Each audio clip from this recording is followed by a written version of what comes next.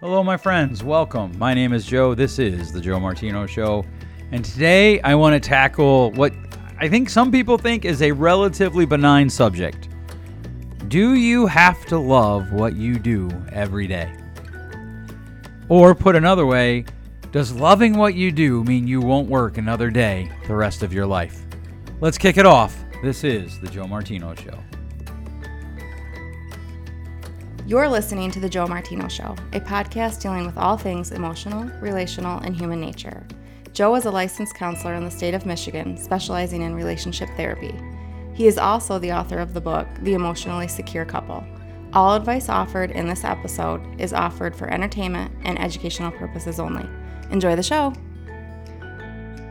All right. Hello. Welcome. I hope that your day is going well. I hope that you are enjoying life. And, I don't say that lightly. I know that life can be incredibly hard. I just keep running into people every day, it seems, who tell me, I know I'm responsible for what happens for the rest of the year, but I'm ready for 2023 to be over. I'm ready for 2023 to move on. I've had people use much more colorful language than that just recently, telling me, they have very specific thoughts for 2023. And the one thing that I always want to come back to, because I can relate to that, I can resonate with that. 2023 has been a hard year for me, for my family, for our business. It's just been hard. It's been good. There's been a lot of great things that have happened so far. At least I've woken up every morning, and that's been a good thing, right? Anytime you're on the right side of the grass, it's a good thing. And so when I say I hope that your day's going well, that you're enjoying your day, I want you to know that I don't mean that in some sort of like la la la la la way. I mean that in a literal whatever's going on. I hope that you're finding the joy of life in the hard. And so with that said, there is something that I want to do today. I don't know if this is going to be a series or not. I have a couple different podcast ideas running around as we're kind of deep diving into fall now, and we're moving forward towards winter, which I know can be hard for some people. I have to admit, as I get older, I like winter less. I find that my arthritis hurts more in the cold, and so I don't like the cold as much. I need sunshine and warmth. And so there's kind of these themes that are seeming to come up in some of my podcast idea pools, if you will. And I appreciate the people who write in with questions. About a year ago, somebody wrote in, probably not a year ago, couldn't have been quite a year ago, this past spring, so spring of 2023, someone wrote in about coffee. They wanted to know how to approach it with a coworker who was getting to work before them and making the coffee, but they didn't like the coffee. They thought that the coworker was making it too light. And even while I'm recording this segment, my son sitting across the room from me, who apparently does not like coffee yet, that's probably because his 10-year-old taste buds are underdeveloped. Soon to be 11. 2 weeks, dude. You're going to be 11. He's sitting there just staring back at me now, smiling. He's actually not staring at me. He's looking at his phone, the paragon of evil. Nonetheless, so they write in, and so I thought it was a funny thing. I put it up on Facebook, and people were like, well, maybe you could go to them and you could do it this way, you could approach it that way, you could approach it this way. Here's what I thought was interesting. Not one person stopped and asked, well, maybe you're making it too strong, right? Their mindset was, the person that's making it too weak is clearly the one that's making it too weak, and that's the problem. And so I was sharing that with some coworkers, and one of them was like, well, you make your coffee too strong. And I was like, what? She's like, yeah, your coffee is just too strong. It's too bitter. I can't drink it. Well, I hope you slip on ice and break your ankle. No, I didn't really say that. I just was like, oh. And it was interesting to me. Immediately, she had a different perspective than all my friends who share my love of strong enough coffee that, my goal is if the coffee isn't strong enough, that if we're on a trip and there's a problem with the oil in your vehicle, we should be able to put my coffee in your car, and it should provide viscosity protection until you can get to a garage. That's how strong I want my oil. And that's okay usually. But perspective and mindset is really important. And I promise you, I know that this feels a little ADHD right now. We're almost 4 minutes in or so, depending on what happens with the edits. And, you're like, Joe, where are you going with this? I'm going somewhere, I promise. And where I'm going is this. Most of the things that we're going to talk about are mindset type things, right? And so one of the things that kind of drives me nuts when I am listening to people is we have this weird obsession with this idea that you have to love what you do every day. And if you don't love it, you need to make a change right away. Now, the problem is, and like most things in life, there is a truism here. There is some truth here to the idea that we want to focus on doing things that we love, right? We want to find a focus on doing things that we're passionate about. I love what I do. I love counseling. I love writing. I love podcasting. In fact, here's something that I want to throw out there. We're thinking of creating a visual podcast, kind of the YouTube podcast, where we're going to videotape the recording and then put it up on YouTube. I'm trying to gauge some interest here. How many of you that listen would be interested in something like that? If you could let me know, joe@joemartino.com. I'd really appreciate it. If that's not something people are interested in, we're going to skip over that. We're looking at a lot of different ways to try to expand things. By the time this episode goes up, I will have already started a men's group. We're going to start a men's book group that's going to meet Saturday mornings at my office. No charge for that, but we are starting a group just for men to get together Saturday mornings, probably from like 7:30 to 9. We might go 7 to 8:30, somewhere around that time. Feel free to reach out if that be something you would be interested in and you live local to the Grand Rapids, Lowell area. And as we kind of expand these things, I have to be cautious because I want to do it all, and I can't be too busy. And that's a whole different episode. That's a whole different topic. I can't be too busy because then I won't do anything well. And one of the things that I've learned this year is not only do I have to monitor that for myself, but I have to monitor that for my employees to make sure that they're not taking on too many responsibilities, because if they are, they're not going to do any of them well, and that's going to be a problem. And so you're right, that's something we want to check out. But this idea that if you don't love what you do every day is toxic, right? Well, if you don't love what you do every day, don't do it. Or if you love what you do, you'll never work a day in your life. That is absolute bovine fecal matter. It's absolutely fertilizer in the making. Because no matter what you do, if you love it or if you hate it, there will be days where you don't want to do it. There will be days where you will be frustrated. I sat in a room recently with a couple, and in my head, the only thing I could think of was, please just stop coming to see me because you don't want to get better. You want to come to this room and yell at your partner.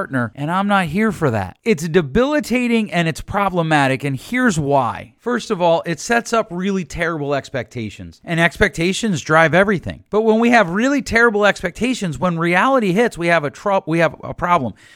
Longtime listeners might remember when we talked about the triangle of truth, and all you do is you draw a triangle. At the top of the triangle, you write expectations, and we define these with agree-disagree statements. Lower right corner, we write the word reality. Lower left corner, we write the words inner dialogue. And our goal is to have our inner dialogue match our expectations as much as we possibly can when reality hits. And so when they don't match, one of the things when I work with this with clients, I'll tell clients when they don't match, the triangle gets bigger. When they match, the triangle gets smaller. We want a small triangle because here's the thing. Our expectations drive how we interpret things. That's why expectations are so important. And so if your scoreboard, your win is this idea that I have to love what I do every day, what happens when you have a bad week? So it sets up bad expectations.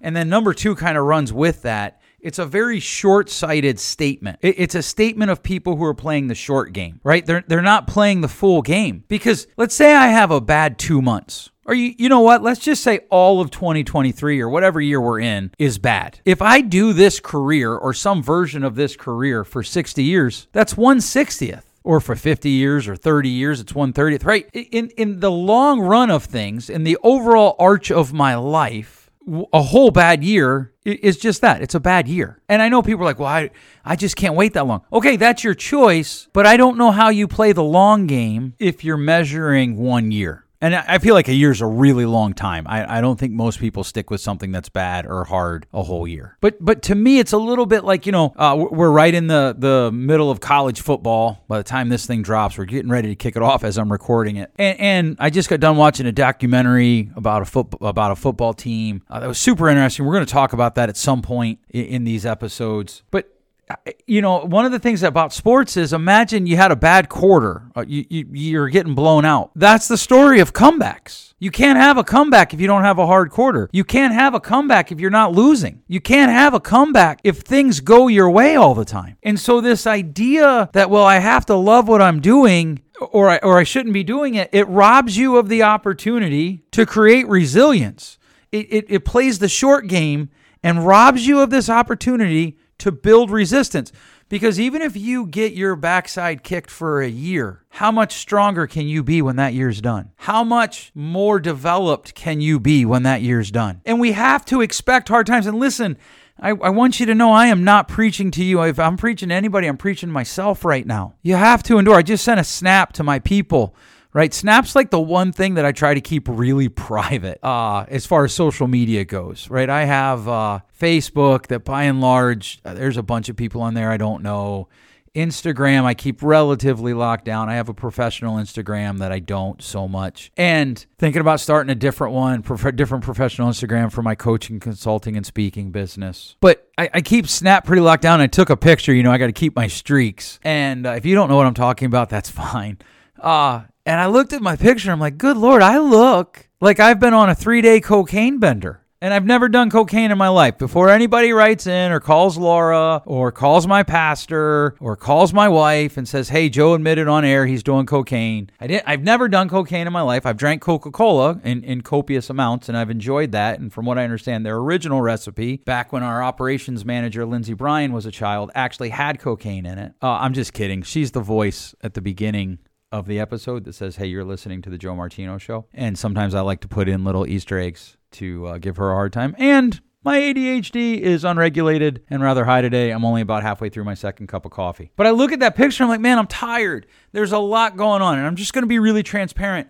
When I wake up in the morning, I feel the pressure of the day, and it hasn't even started yet. There's this to-do list, and there's these other things that aren't on the to-do list, but they're on the it'd be really great if I could get them done list. And then my daughters are starting college, and my other daughter's starting her senior year of high school, and my son's birthday's coming, and my other daughter's birthday's coming, and my son's starting homeschooling, and we're trying to plan a family trip, and we're trying to figure out the fall, and how do we do this, and how do we cover that? All of the rigmarole of life runs. And then I go to therapy sessions where I'm sitting with people who, as near as I can tell, they don't actually want to get better. And it's frustrating, right? And I recognize that that's part of the process. Before any new counselors write me some high and mighty letter, man, I'm a little defensive today. I don't mean to be. We'll just skip over it. Well, I got to say it now because I started, unless it gets edited out. Before anybody writes me a letter about, that's part of the process. I know, I do, right? That I'll tell you what, right there, that's one of the ways that I know that I'm running on reserves. And it's okay because there are times we have to run on reserves, right? But I know I'm running on reserves when I start to get I plan ahead for whatever attack's coming and get defensive ahead of time. I know that. And so the thing that I have to remind myself is I don't have to love what I do every day, and neither do you. I don't, and neither do you. I have to be passionate about the work that what I do creates. I'm going to say that again. I have to be passionate about the work of what I do creates. And this is what I mean by that. I know a guy that works a job that he literally despises, cannot stand it. He doesn't like the company he works for. He doesn't like the system he works in. He doesn't like anything about it. Well, then why does he do it? Because it provides him enough income and enough flexibility that every summer for 6 weeks, he can go help people that are far less resourced than him and do amazing things for those people's lives. And for the remaining 46 weeks of the year, he can raise funds for that company, and he can do things for that company that's facilitating that in countries all over the world. And so the work that he hates, those 45, 50 hours a week that he spends, that he hates what he's doing, and it's nothing immoral. It's actually something I think most people would be surprised to find out that he hates. It serves a purpose of getting him to a place where he can create something that will outlive him. He can create something that he finds meaningful. And that outweighs it for him. And you might be thinking, well, Joe, my job doesn't do that. Okay, but what are you doing when you're not at your job? Could you create that? Could you create that opportunity? Now, here's the thing. I want to be really clear. One of my favorite speeches is the Steve Jobs commencement address at Stanford's graduation years ago. And in that address, he says that he would ask himself every morning when he was shaving, looking in the mirror, if I knew I was going to die tonight, would I still do today what I'm about to do? And if the answer was no too many days in a row, he knew it was time to start making a change, right? I want to be clear. I'm not saying don't chase your passions. I'm not saying don't make changes because you're looking at what you're doing and you're saying, man, this sucks. But I'm saying that can't be the number one priority. I've got to love what I do every day, right? Because we live in all or nothing thinking, and there is truth in that. I want to be really clear on that. There is definitively truth in the reality that you should love what you're doing. Because if you do, going to work will not be nearly as bad as going to work at a job you hate. But what we do is we say, well, if a little bit's good, a whole lot must be better. And so we take that truism and we make it this standard absolute truth that just runs forever. And it's all or nothing in its approach and its delivery, and it's not helpful. What we need to ask ourselves is when we look at the whole of our life, what are the things that we're doing that we find meaningful? And how might what we're doing that we dislike facilitate that? So here's the thing. Even sitting in a room where I'm thinking, man, these people don't want to get better. Or this guy doesn't. Well, there's one guy who's not done a single homework assignment that I've asked him to do. Not one. And we're in a pattern. I was able to point this out. We're in a pattern where on a regular schedule, his life kind of blows up. And he says to me, we haven't talked about this. We haven't talked about that. We talk about this too much.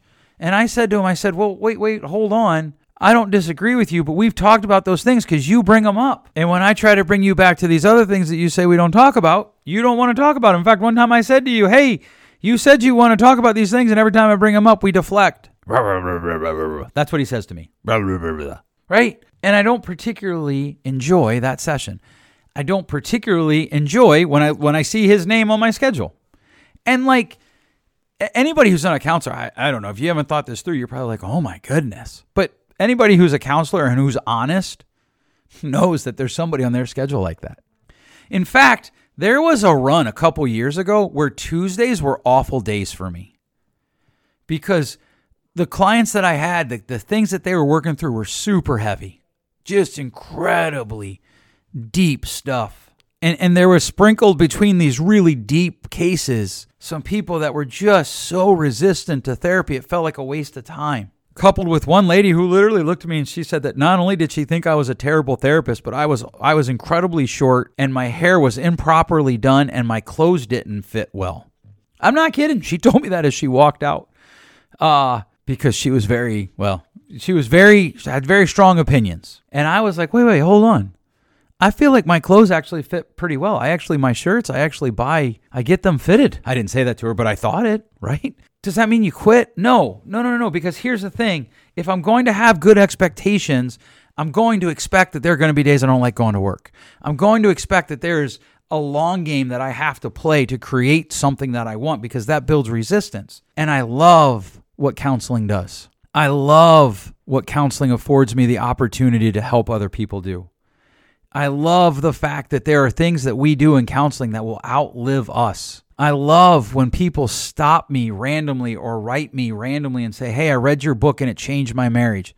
I just had somebody write me yesterday and say, I used your book at the recommendation of another pastor. So this is a pastor that I don't know writing me, saying that he used my book on a recommendation of another pastor to help rescue a couple in his church who were in trouble. And apparently there's no counselors in the area. I don't know. That's what he said, and I don't know where the guy lives. I love that. I love that people stop me. I was talking one time at the grocery store, and this guy stops. He says, do I know you? And I'm like, I don't think so. He goes, well, keep talking. I'm like, okay, that's kind of weird, but okay. He's like, oh my word, you do a podcast. I love that. I absolutely love that. And there are days that it's really, really hard. And so I have to have the expectation that I don't have to love what I do every day to love what it creates. All right. Tell me your thoughts. I want to know, what do you think? Do you shudder as much as I do when you hear, you have to love what you do every day and you'll never work a day in your life? I hate that. If you like this, please share it with your friends. Just share it with 3 friends. We find meaning in giving things to other people that we find valuable. If you don't like it, give it a rating in the podcast store, because according to Nicholas Taleb, people who give things a bad rating actually improve its circulation and sales. So go ahead and feel free to do that too. Thanks so much for listening. We'll catch you next week. Thanks for listening. If you enjoyed today's show, please share with a friend. And hey, give us that rating in your podcast store. Until next time, change possible.